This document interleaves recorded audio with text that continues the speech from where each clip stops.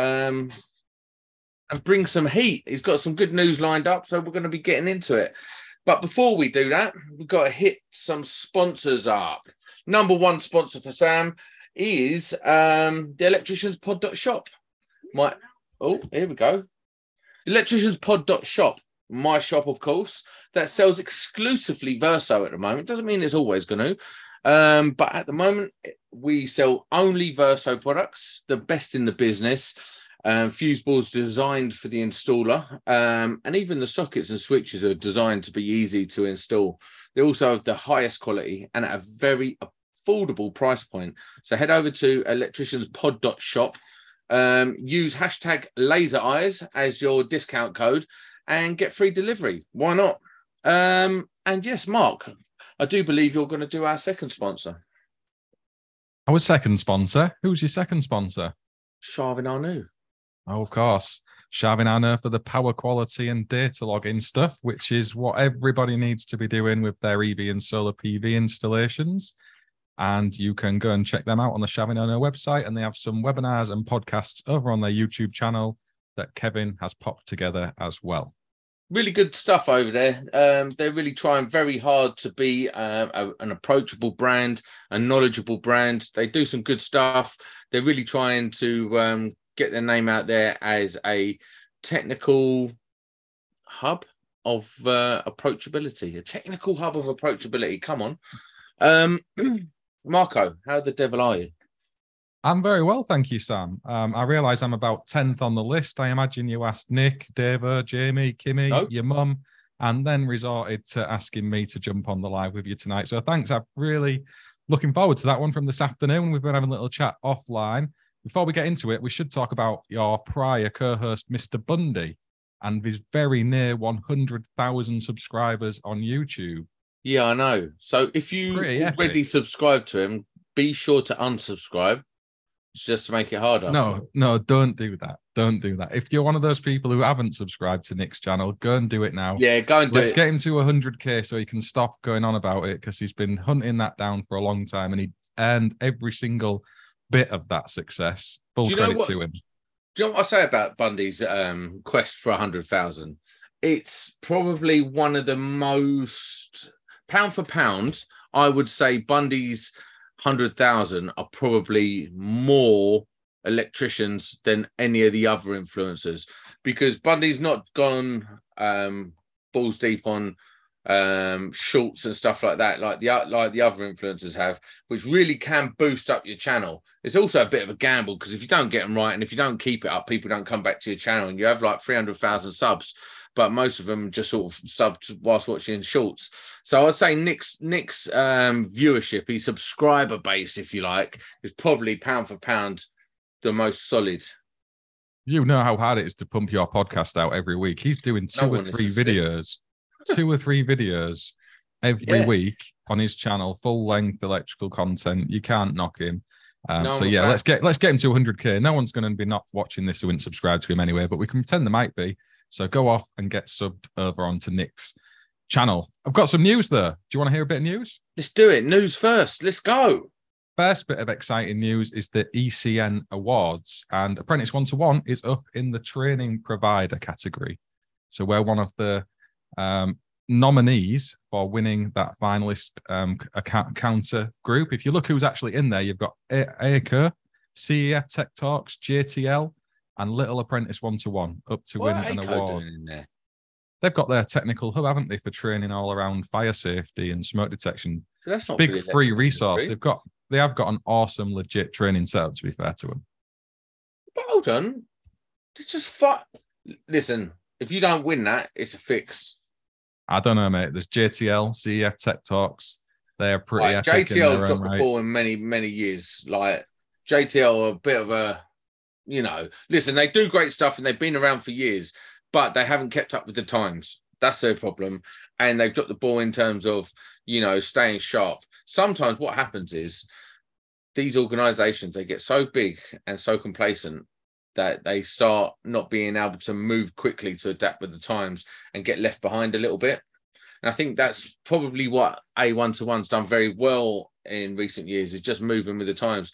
Because like I say, like even when I speak to Neil and stuff, we're like, I don't know how Mark finds the time to run a business, have a family, do apprentice 1-to-1, and produce content, and always answer a text message within 3 seconds, and read all of LinkedIn every single day. We don't know how you do it. I think you might be like an identical twin or something.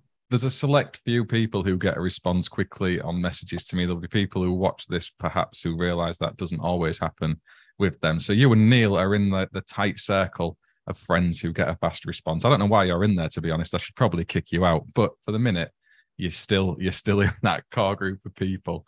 Yeah, it's one of those, mate. It's nice to be entered into that category. There is a few of the normal training providers in there as well, as I would call normal. Arena Training from Sheffield and In-Phase Training as well. Why is Arena Training always shoehorned in? It's like the only other training centre that's got half a presence on the internet. That's all it is. They're like, who else should we put in? Oh, Arena Training pop up. It's so dumb. Well, fair play to them for getting themselves in there. I just wish everyone a lot of luck within the competition. Yeah, here's me slating your achievement. Sorry, mate. Sorry.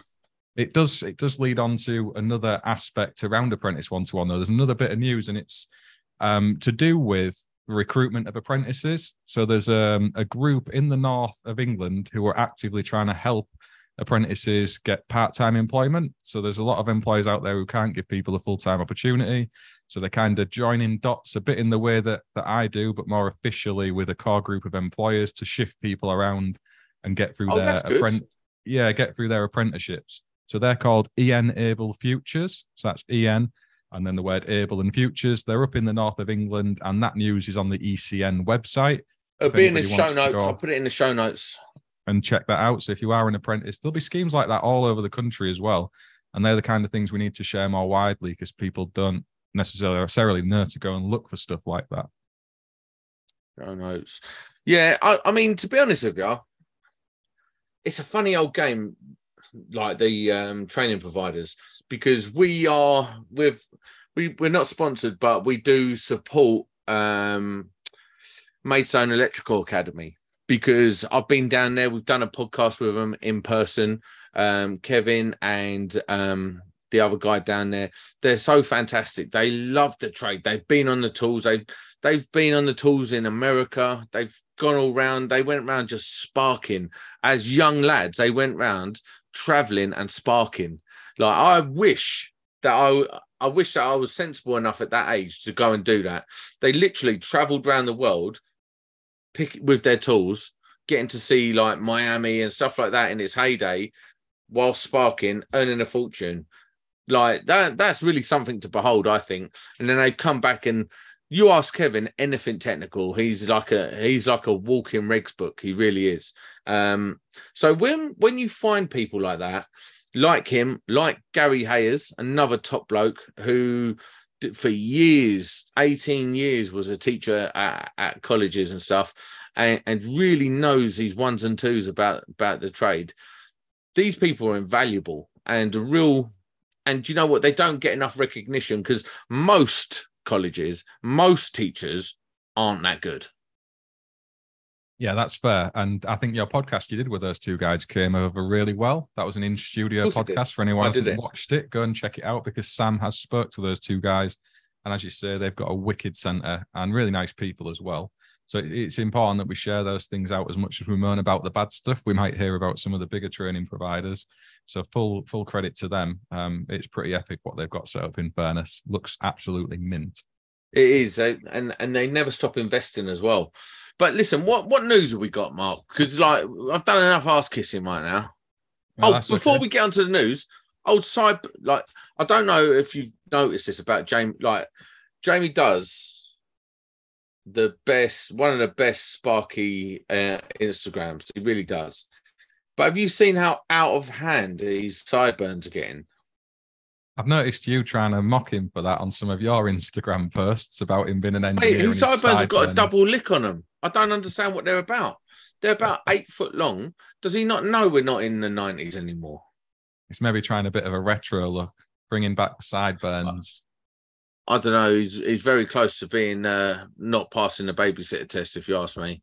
No, my God, I'm not going down that rabbit hole with you. Absolutely no way whatsoever. So but some no, of the news apparently he's hold Go on. Apparently he's ill again. Oh, poor little baby Jamie. He's ill again. He's not. He's not. He's just being a dick.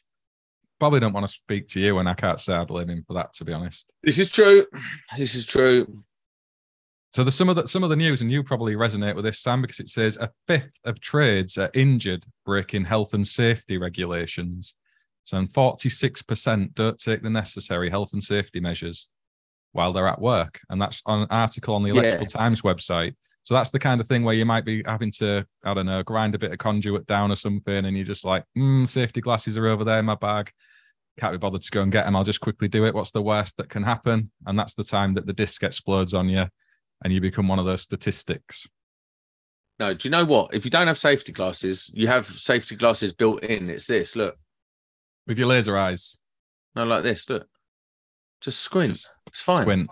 Yeah. But no, in fairness, with this whole health and safety thing, I think that number's low. I think it's really low. And I'll tell you why. Because there's so much health and safety rules that it's impossible not to be in breach of one of them whilst you're working. That is the other side of that argument, isn't it? That when it's imposed to such draconian measures, people are more lax in places they maybe shouldn't be. As it has gone way over the top in some of these stupid regs. It's absolutely nuts. And I don't like, to be honest with you, where I live down in Kent, coming from London, which was over the top crazy with health and safety, and then you come down to Kent, which is 20 years ago. It might as well be 20 years ago down here, because health and safety is non-existent down here. Like all the glasses and gloves and hats and all that, really you can just get away with wearing bloody high vis. That's it. And this is on big commercial cloak sites of high visibility that keeps you safe from anything. I know. It's like I remember being on an ISG site, and I'm like a dog with a postman when it comes to ISG, because I absolutely hate them sites. They are the worst sites out there for being arseholes running them. Anyway, I was on site and I was upstairs. I was in like a little cupboard, and I didn't have it on because I was sweating. It was like peak summer and I was sweating. Geezer comes around and goes, "I'll put your high vis on, mate." I was like, "Yeah, I probably should. Don't want to get run over." Do you know what I mean? Because that's all they was for. Because it's not that. It's so as we can identify you. I was like, well, because I can't just go and buy one of these for £3 in Screwfix and walk around. No? What are you talking about, mate? You're just being a dick. But again, I'm not the easiest person to manage, so I was probably being a dick. You don't say. You don't say. And the final bits of news I've got are kind of linked together, but not. So there's the BBC article, which is London College have got an EV 6-week course, which you can take whilst you're on your apprenticeship and then be qualified as an EV installer to help fill the gap in skills, specifically in the London area. And that ties in with something where Tesla are bringing forward the, what do they call it? There's the Electrician Plus, where they're going to have a logo on a course that's properly accredited to enable you to qualify to a higher standard of electricianing. What are your views on those things? Right, first things first. This EV course, right? 6-week EV course to become an EV installer, which, as my co-host Jamie would say, is just a posh socket. Secondly, right? Well, it is, isn't it? It's just an outlet. Do you have to be an electrician or have any electrical qualifications to do that, to become an EV installer? When they first put that out, no, you didn't, but they've since updated the website now to say that you do. And what qualification do you have to have? You have to have an apprenticeship. You have to have finished your training. So it's not open to like anyone. But no, it was. Go on. It was leading to say that it was open to anyone, and one of the people who they put forward on that article is still in training to be an electrician. But since that has been brought forward, people have made some complaints about it direct to City and Guilds, and that has now changed.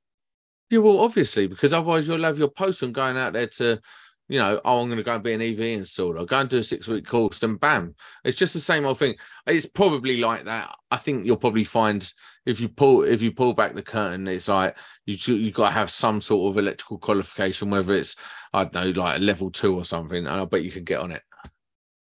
Yeah, most likely. And then when tests are coming forward saying there's the electrician plus standard, and if you're already qualified as an electrician, all these areas of industry are open to you anyway. You just need to do some bolt on CPD. And they're kind of trying to accredit some of these courses as electrician plus. So we know the ones that we're taking are the ones we need. Because that's the thing I found going into solar. I wasn't sure which courses were the actual ones we needed to do. There are so many. And ironically, okay. the one provider who doesn't offer a course or didn't was City and Guilds, because that's the one we all instantly look for, isn't it? Yeah, for So sure. you're left with like BPEC, LCL. There's some equivalent courses EAL? that, yeah, there's equivalent courses from NAPIT and NIC as well, and then some other private training providers. And you're not sure if that course ticks that box, if you know what I mean? So it kind of helps at that level. So if you're an electrician coming into solar now, Sam, and you look for a training provider who's offering electrician plus, you know that that course is going to be suitable for you going down the road of MCS registration and such. So here's the thing, right? Just going back to the EV installation, I've never done an EV install. I've got a quote coming up next week for one. In your opinion, right, how valuable is doing the course to install an EV charger from not from like a boffin side, but from the side of like, right, I've got an EV charger coming in. Do you think that an electrician has the required skill set to be able to install an EV charger without doing the course? Yeah, totally. The only thing you need to really be aware of is what's in the products and what isn't, because you've got the considerations around your pen fault protection and your RCD protection. But as long as you take that into account by reading the regs as they are and also understanding manufacturers' data sheets and instructions, you can get away with not having to do a specific course. I've done the EV course. I can't say it really improved me as an electrician. It was just a few £100 in a couple of days out of work going off to do it. That's the truth. If you're going into the larger scale stuff, I would say definitely that training is more useful. So we're talking about those DC to DC rapid chargers and the supply arrangements and things that are involved with all of that. That is way more complex. So definitely for that level, 100% some further training is much needed. Yeah, I think I'd agree with that, because if you can't handle an EV install on someone's house, like a basic bitch one, like you've got a problem. But if you're doing some 3-phase one or some whatever one you just said, I expect there's a lot more considerations to take in. And as an electrician, as all electricians will tell you, DC frighten's the life out of us. Yeah, I think like the 22 kilowatt AC 3-phase chargers is the limit of where that base level of electrician knowledge would go to. If you're going up to the 50 kilowatt, 100 kilowatt, 300 kilowatt DC to DC charge points, there are extra considerations and knowledge we're going to need. And doing a course around that would be useful, hopefully, and enjoyable, because we're learning something. We don't mind learning stuff as electricians, do we? We actually love it. The issue is when you have to go and sit on these courses where you learn nothing and it's just to tick a box to say you've done it, and you've lost 3 to 5 days out of work for the process, got no better at the actual job you do. Where is the value for us in any of that? It's not there, is it? Yeah, no, I think that's what winds electricians up the most, is because there's so many tickets we have to renew every couple of years that you just don't want to add another one that is just a box ticking exercise. It's just another expense you've got to lay out. You can't really, and it's not as if it makes you exclusive. Do you know what I mean? It's not like a gas safe almost, that, you know, there's a set thing. Once you've got gas safe, you're in the money. A lot of these things are just add-ons that you have to tick a certain box, but really it doesn't give you any sort of extra earning potential. It's just another headache to add on. Yeah, do you think it's got worse since the Hackett report as well? So since Grenfell, and there's been this massive push at everyone doing CPD, or do you think it's always sort of been there anyway? No, I think CPD across the board has come in because of the Hackett, and I think it makes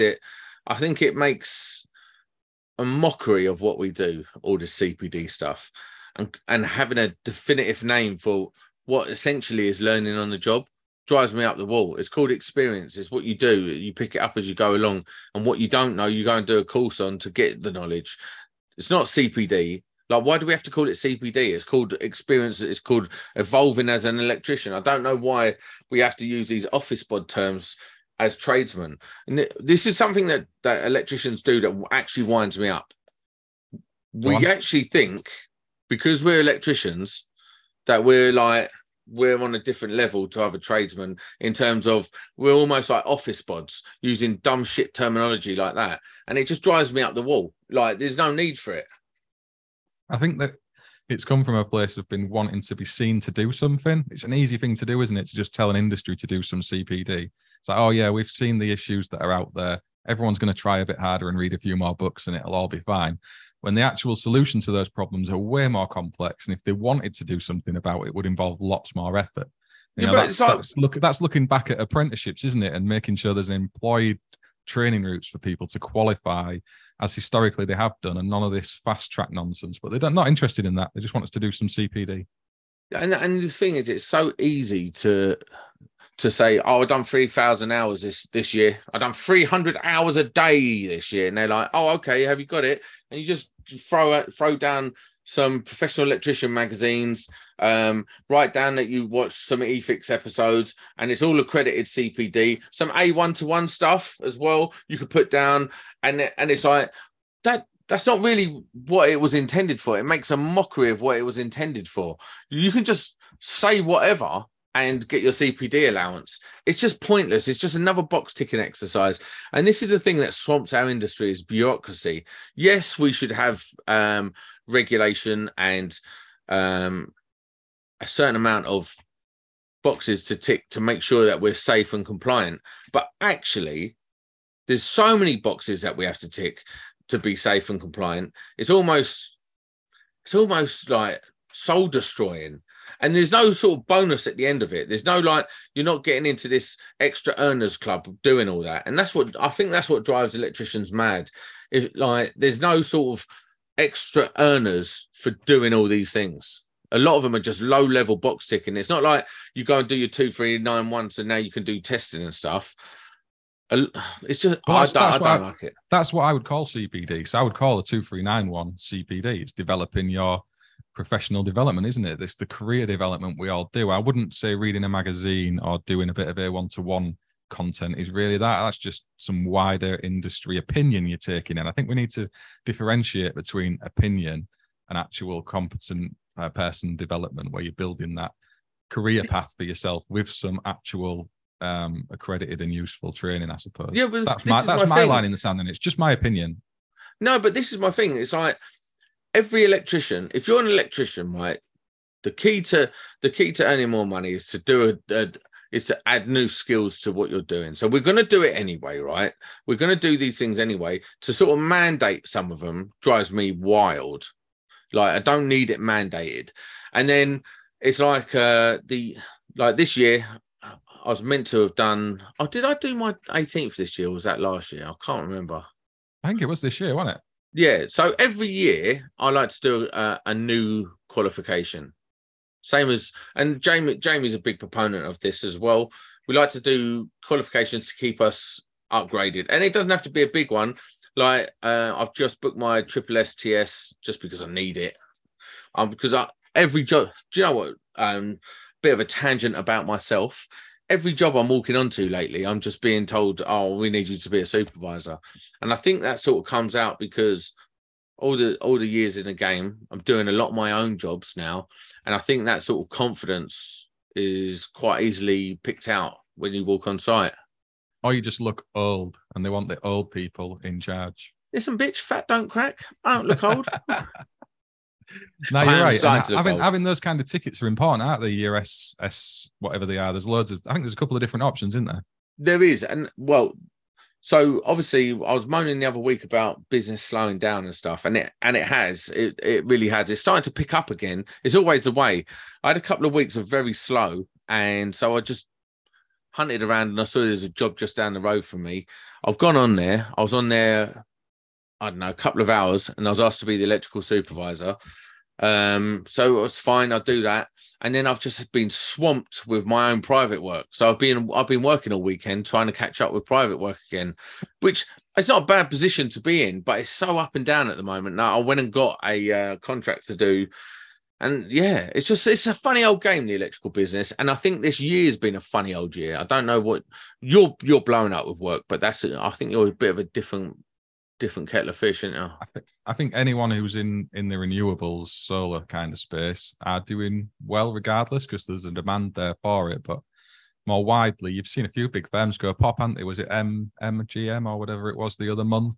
And another one as well that went. They're all running on tight margins, as Jamie sits and says as your co-host very often. When you've got those margins so small, if something goes wrong, that's game over. Whatever size of business you are, and then you've got 200 to 1,000 people. I mean, that was like Carillion all over again, wasn't it? Where that's a similar sized business, although it didn't quite receive the same amount of news coverage. So yeah, it's tricky. It's hard. I think in all areas of construction, new build houses are shifting in the way they were. No, there's less gangs been taken on to make all that kind of stuff happen, and as a result, there's more labour force seeking a lot of sites employment. running on skeleton crews, just to keep it ticking over until the economy picks up. So what was this second part of your news? That was to do with MCS, and we spoke about this when I was going to come on the other week, and their change that's coming in for next year, where you no longer need to be HICE and REC registered. What's HICE and REC? So they're like the consumer protection things that you have to have in place to offer contracts to your solar customers, and even heat pumps. This affects more industries than just our own. Don't explain it to me. Don't act like I know what I'm talking about, because I really don't. So go on. With your solar jobs, you would normally take a deposit payment up front to secure the contract. And at that stage, you're supposed to insure that payment with a consumer protection provider like HICE or REC. And then that gives some assurance to the customer that if you was to go bust or not turn up or whatever, that their money is safe and protected. And as part of being MCS registered and offering the service through them, you had to do that. From January, it's no longer compulsory, it's voluntary. So you can still choose to do it. And equally, when you've finished your installs, you don't have to offer an insurance-backed guarantee as you would have to at present. So when you finish the job, you go through the MCS process, and then you put an insurance policy in place that if there's a defect on anything for a couple of years, even if you're out of business and disappeared, someone else will look after that because it is insured.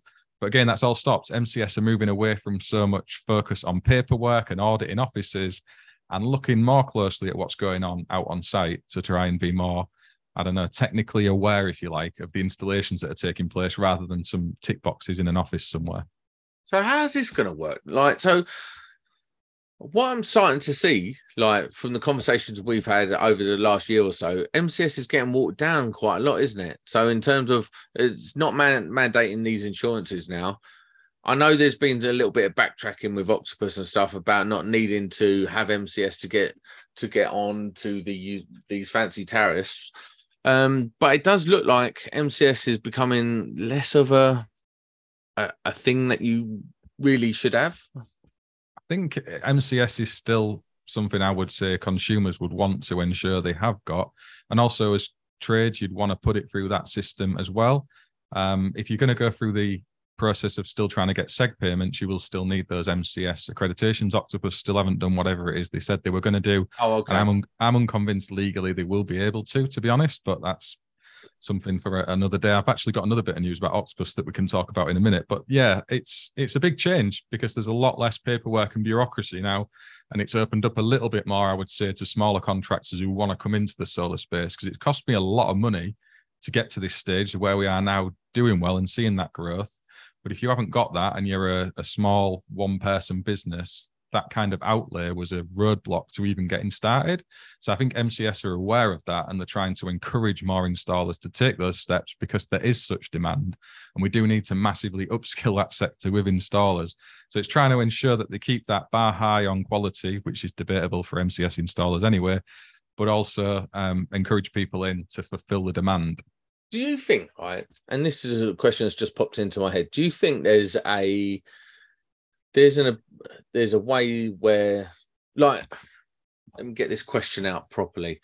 Do you think by mandating certain criteria and levels that aren't really enforced properly will ever improve the industry? Or do you think that's going to come from electricians just wanting to be better? I'll answer my half of that question is, I honestly don't believe you can mandate, you can check, you can do all that sort of stuff.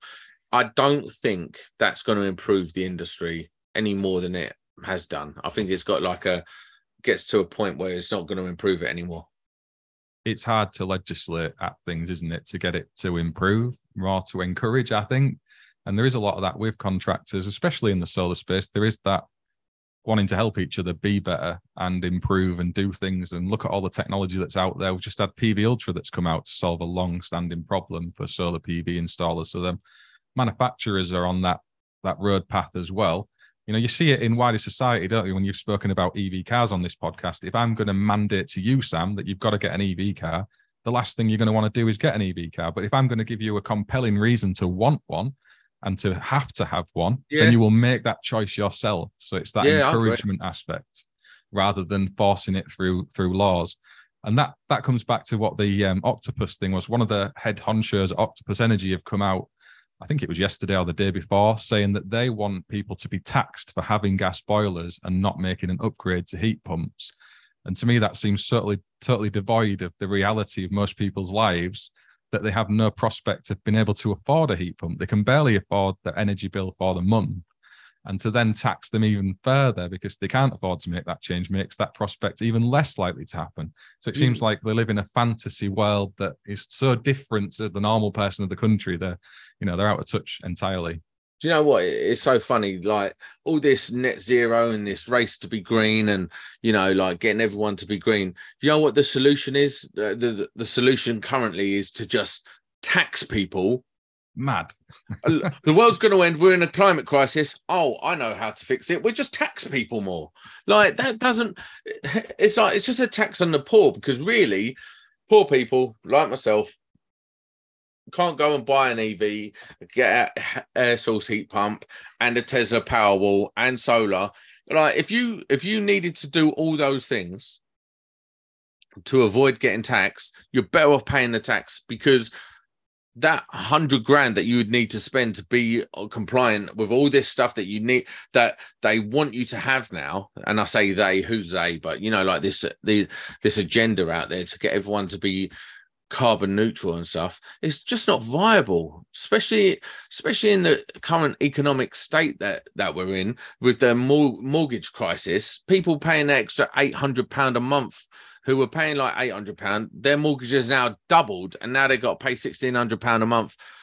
That is the money that was going to get spent on your green renewable stuff. Yeah, it is. I mean, there's 6 million people in energy poverty, isn't there, in the UK right now, which is a scandal in itself, to be totally honest.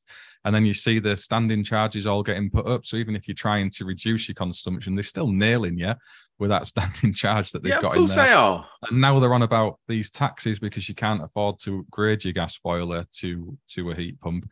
And even then, Octopus Energy are the ones coming forward offering these heat pump installations, offering solar installations. So it's in their business interests for these upgrades to take place. And, we recommend Octopus to all of our solar customers because they do some wicked tariffs if you are in that catchment of finance to be able to afford that. They're really, really good. But there seems to be a total blindside and forgetting of all of the people who can't get there. And I thought that was poor from Octopus, to be honest.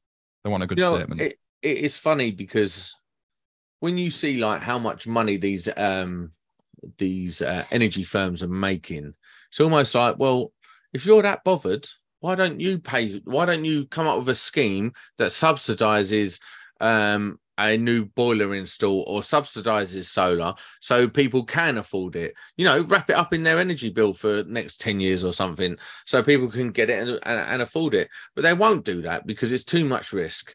And they actually don't care as much as they pretending they do. It's just another way of... I said this for years, right? And I said this at the beginning of this solar lark. One day there will be something called a solar panel tax. It's 100% coming, because when all these energy companies can't eke out as much money as they can from you because you're generating, because soon there'll be solar panels that do 1,000 watts and stuff like that instead of 400. You're going to be getting all this super efficient stuff, and the requirement to be connected to the grid will be a lot less in the future. And then how are they going to get their tax money from these energy companies? They're just going to tax you direct. You're going to be getting solar panel taxes. I know it's going to happen. I think it already happens in Spain, doesn't it? I'm sure we spoke about that on a podcast a while ago, where they did do that in Spain, where a lot of people moved to solar. and weren't consuming as much from the grid, and they started taxing them for it. So you're 100% right. I'm so smart. It will definitely happen, and they'll probably do something similar on electricity that we're pumping into our cars as well in some way. If you get everyone solar thinks, panels, there'll be an extra tax for that. You see the knobheads on Twitter going, "Oh yeah, I paid 15p for 300 miles the other day. I'm so great." Yeah, now you are. When everyone switched over to EV in 2030, and everyone's like, "Oh yes, watch how all of a sudden the price to charge your car is going to go through the roof." And if it doesn't go through the roof, they end up charging you per mile or something. Your road tax will be the new thing where it's per mile, and that'll start out at like a penny a mile, and then before you know it, be £2 a mile. Yeah, I've seen it with the electric van. If I can charge up at home, I can sometimes get paid to fill my van up overnight on the energy tariff. I don't know quite how that madness works, but Octopus will pay you to consume energy. I assume they've been paid by the grid to get rid of excesses or whatever.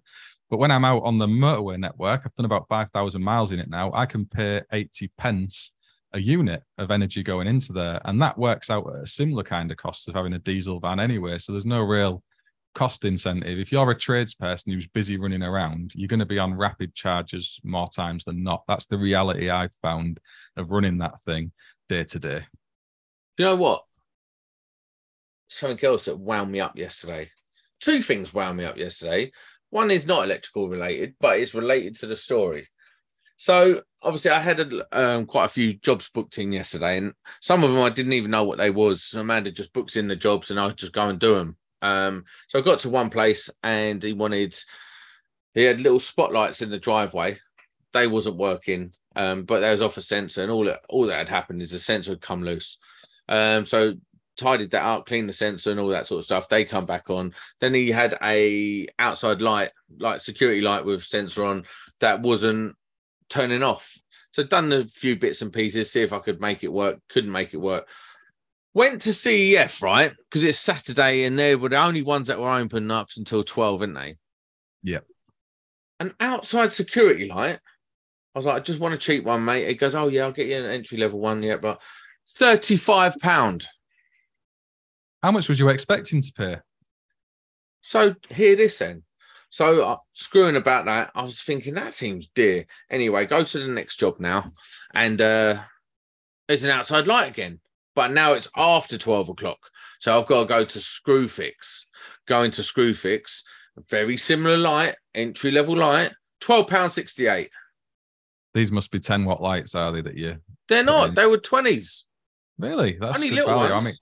I mean, Screwfix, they have, and Toolstation, to be fair to them, they have some power prices on cable and stuff like that. It's really hard for wholesalers to beat them, but 35 quid for a 20-watt LED does sound a bit steep, in fairness. And do you know what? I walked in there, I was like, oh, I don't usually use CEF. And he's like, oh, why is that? I was like, because you're robbing bastards. Have you got a trade account with them, or are you just the cash No, paying? just off the street. I don't. Yeah. I usually have a trade account with You get an account and you'll see 50-60% come off those prices. But isn't that a liberty, though? Why are they doing that? That's a liberty. I think it's good in a way when you got domestic customers rocking up to try and get some cheap gear when they're not actual electricians. But when you're a walk off the street trading spark who's just wanting a... I'm quite clearly a spark. I've got like electrician written on my top. I've got, I'm in my work trousers and boots and that. I'm quite clearly a spark. It makes a difference having those accounts, mate. Just open one. You don't have to get a credit account. Just have a cash account and you'll get those discounts. I think that's how it works, sadly. Yeah, what's this? David Savory. Sam, that Screwfix light will be shite. A £35 for an LED floodlight is decent if it's the right brand. It was a Collingwood and it looked horrible. And Collingwood's decent. That is a decent brand. What was your Screwfix one? Lap? Yeah. Yeah, well, that's your difference, right? Guarantee they last the same amount of time, bro. I bet you they were, but yeah, maybe. You're mad if you think there's much difference between them lights. I put a post out about that the other week that all LED lights are just guff, and it's a total lottery as to which ones will work for as long as the other. Exactly. So, I mean, of all of them, Collingwood, I'd say, have got probably one of the better brand reputations. Dave would know better than anyone. He's done loads of those reviews on his channel. Didn't he have some trouble with a BG one on his neighbour or something? I remember him posting about not too long ago. They are Prolec. My go-to floods are now from CPC. They are Prolec.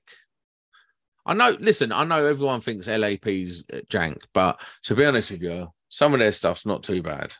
All right. I mean, the circuit accessories are definitely at a budget level, but when you can get a socket for around £1. Yeah, no, I would never use their accessories and stuff like that. I don't. It's not that I want to buy cheap. I just thought 35 quid, like, it just seemed a liberty to me. Sometimes it's handy with Screwfix and Toolstation. I'll be honest, the other night, what was I doing? I think I was stripping some paint and I couldn't find my scraper. I thought, Anna, I'll go to Screwfix. 7 o'clock at night. They're open. Yeah. And they've got it. It's like fantastic. Jamie hates Screwfix, but I actually love it. You can go there and get pretty much anything.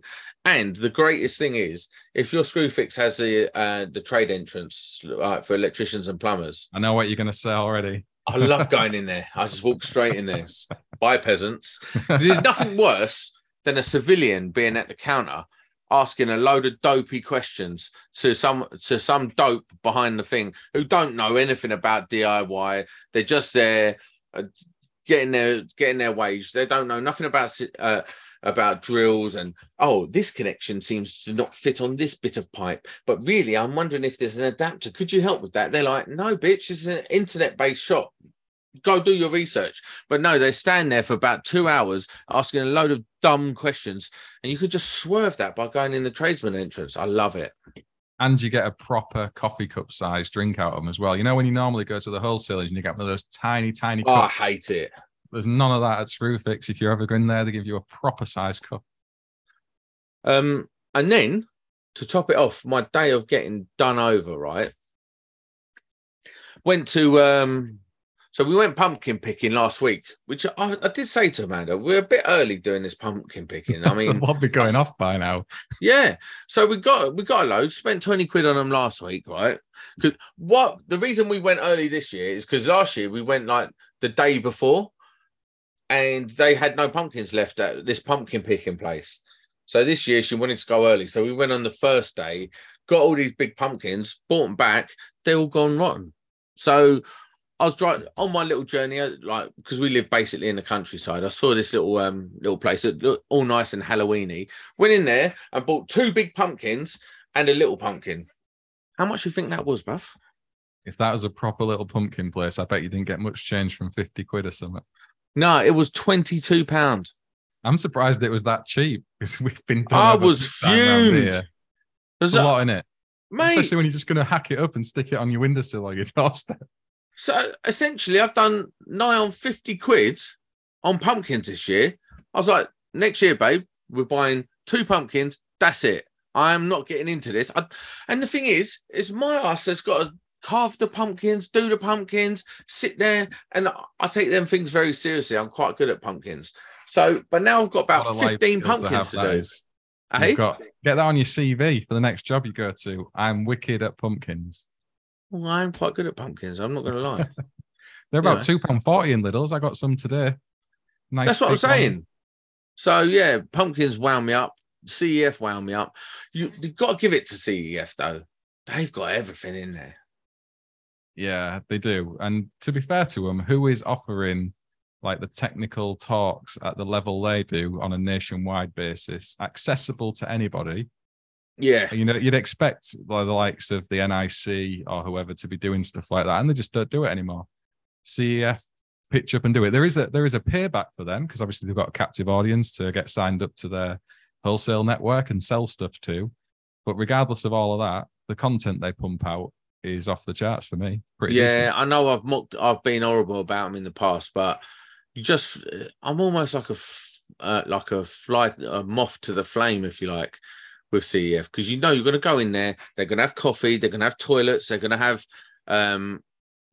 all the little bits and pieces you need. I like to go in there and have a little browse and see some nonsense I don't really need to buy, but I'm going to buy it just because I've got a few quid on my hip.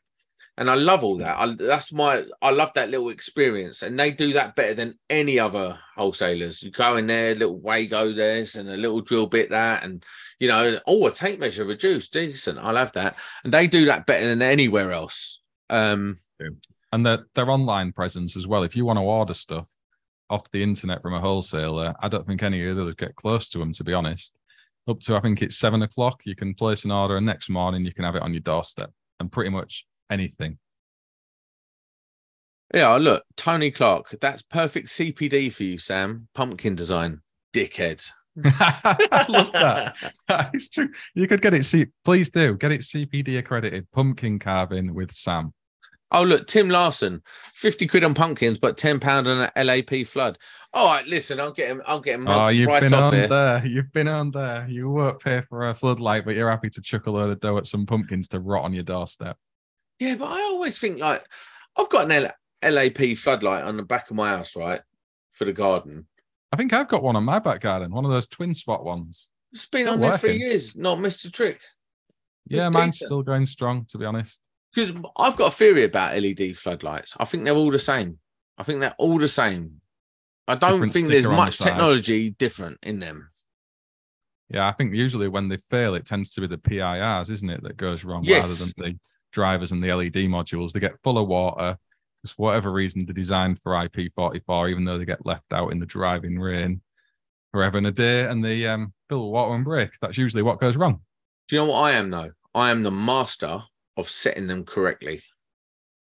Yeah, well, we've got a story about that. Matthew's been back to the same job twice this last week because he's been unable to set one successfully. So he needs to learn from you. And the LAP one, I'll tell you what, it's better to set than the Collingwood one because it's got 1 minute, 3 minutes, and 10 minutes actually written on there. And I timed it. They're perfect. All the sensors actually do what they say. You know, like some of them, you put them on and it's like, you'll turn it up just a little bit. It does nothing. You either need to turn it on full whack or off. That's the adjustment you get. The dial is a myth. It does nothing. Exactly. But the LAP ones, it did. So, you know what? I'm going to stick by my opinion. LAP are better than Collingwood. Yeah, well, I know you've got a better chance of having a sponsorship deal with now, and it's not Collingwood. Or, listen, I'll never have another sponsor again. I cannot. Is that you're done with sponsors now? You're never having sponsors on this show. Well, I've got the shop, right? And the shop takes all the stress out of it because I have Verso who sponsor the show via the shop. And you know, it's just easier to go through the shop because it generates the revenue. I don't have to be answerable to sponsors and stuff like that. It's just a nice way of doing it, I think. I think it's a new evolution of how to do it. But so you're going to add a few more products to the shop. Have you got any exciting products that could be coming to share with your audience? I do. Go on. I know you want to tell everyone. But it's not a thing yet. It's not a thing yet. No, we can't. I don't want to take your thunder or encourage people to go and buy stuff in places that already exist. So wait until you've got it. Yeah, I've got something very sexy coming out in the new year. I think it's going to be a game changer. I agree. It's one to look out for. It's something that every electrician will love and need. It's not that expensive, and it's going to be branded up in Sam's sexy logo style behind him. So it's well worth keeping your eyes out for that. And I've made orders with Sam. I'm a paying customer from his shop, and I can vouch for it being legit decent. The Verso gear's top notch. So go show him some support. He pitches up doing these live podcasts every week. If you need some electrical gear, go off and give it a try. He's not paying me to say this, unfortunately. I'll give you some free stock. No, I tell you, the biggest problem at the moment is compact RCBOs. They are out of stock everywhere. We can't get any at the moment, and it's driving me mad. So if you're going to make an order, it's two RCBOs at the moment. They're going to be back at the compact RCBOs are going to be back in stock in the second week of November. Marco, what else are we going to talk about? I'm sure we had something else we were going to talk about. I think that was sort of it, mate. The MCS aspect was the main thrust of the discussion. That's all really changed. That's really crap. So what's new with you, mate? What have you been up to? Tell me a story from your life. We've been on with the solar stuff. As I say, we did our steepest roof the other week. That was a bit sketchy for me. You know I don't like heights. But why would a vertically challenged man who's afraid of heights get into doing solar? Because the younger people in my company want to get into solar, and I recognize I'm not going to be doing this in the business for very much longer, I would say. So I'm trying to position it in a way that's set up for them rather than for me. They want to do it. And you've got to face your fear sometime, haven't you? I think the best way of overcoming stuff is to face that fear. I've been getting up on roofs, lumping panels around and joining in. Not as much as the other people in the team, but I am there giving it a shot. Yeah, Hackwood Electrical. I've been asked to go to the same floodlight 3 times to swap the timings by 30 seconds each time. I told them to put it. I would just be like, no, I'm not doing it. I was like, I'll go back once. Like I said to the lady I done yesterday, I was like, if you want me to change it, it's no problem. I'll just pop round. And local ones, it's not really a problem because on your rounds you can just pop in and you've only got it literally take you 1 second to go and do it. But it is a pain in the arse, isn't it? That's why a lot of these smart lights come into their own. If you've got a Ring floodlight or a Google one, they're a lot more expensive, obviously, but you can log into them through the Wi-Fi, change the brightness, change the timing, sensitivity. If you want it to pick up the cats crapping on your garden or not, all of that is user selectable from your home. You don't have to rock up to someone's house. Yeah, the problem with that is, though, it's like all this smart stuff is just so accessible by nefarious sources. And like the one thing I hate is when my wife goes away and she's monitored. She's like a weirdo with the Ring doorbell. So she'll be away and I'll go out and I'll fanny about in my car. I might walk up to the garage or something. And she'll be like, "Where are you?" I'm like, "What do you mean?" She's like, "Oh, where are you?" I've just gone up the road, babe. Why are you even asking? She goes, "I just saw you on the Ring doorbell." I'm like, "Don't worry, I'm disconnecting that." When she goes away this weekend, it's getting disconnected because I hate being monitored. There's a lot of that with everything, isn't there? One of the, I think it was maybe a couple of years ago now, an electrician had his van done on his drive. And I went to see him, did a bit of a tool drop, tried to help him out a bit. But he told me that the whole street's Ring doorbells, flood security cameras, all these Wi-Fi cameras were all blocked by the criminals who came down the street and did about 5 or 6 vans. Apparently they can do that. So no one had any footage. It had all been totally blocked out. So this stuff, whilst it's convenient, easy to install, it's easily circumnavigated. Because they got that thing. It's called a blipper. It's like I don't know what they do. No, it's like a little white and orange thing, and it's like the ultimate hacking tool. You used to be able to buy it online. They're about 15 quid. It's called a blipper, and you can literally go up to a car. We'll go up to a key for a car, scan it, and then you can unlock the car with the blipper. All kinds of stuff. Like you can scan the Wi-Fi, block that, the whole lot. So that was a thing that was about for a while. But yeah, this was a busy street. This was like maybe 20 odd cameras, and they all were taken offline at the same time. A few vans down the street got done. So yeah, if you're getting cameras, get hardwired ones. I think that's the message with all of that. Oh yeah, for sure. See, I'm thinking of putting camera on like a PTZ camera on the side of my house because I live at the mouth of the road, and I feel like I'm the guardian for the road. So I need to. Oh my word! You're the guardian of the street. You're the centaur of your area. You shall not pass. Yeah, I can imagine you stood out there as well doing that. You'd love it. The end of time zombie apocalypse. I can see you reveling in that. You would absolutely love it. I would, mate. I would. Listen, I think we're going to wrap this up, boy. Thank you, Marco, for jumping on with us. Well, with me. Jamie's let me down again. I'm going to smack his bum. Yeah, mate. Thank you very much. Is there anything you want to add? Any shout-outs you want to give to yourself? No, not really. Just thank you for having me on. I've enjoyed having a chat again. And for anybody who did nominate us for that ECN award, appreciate it. Yeah, and if you don't win, it's a fix.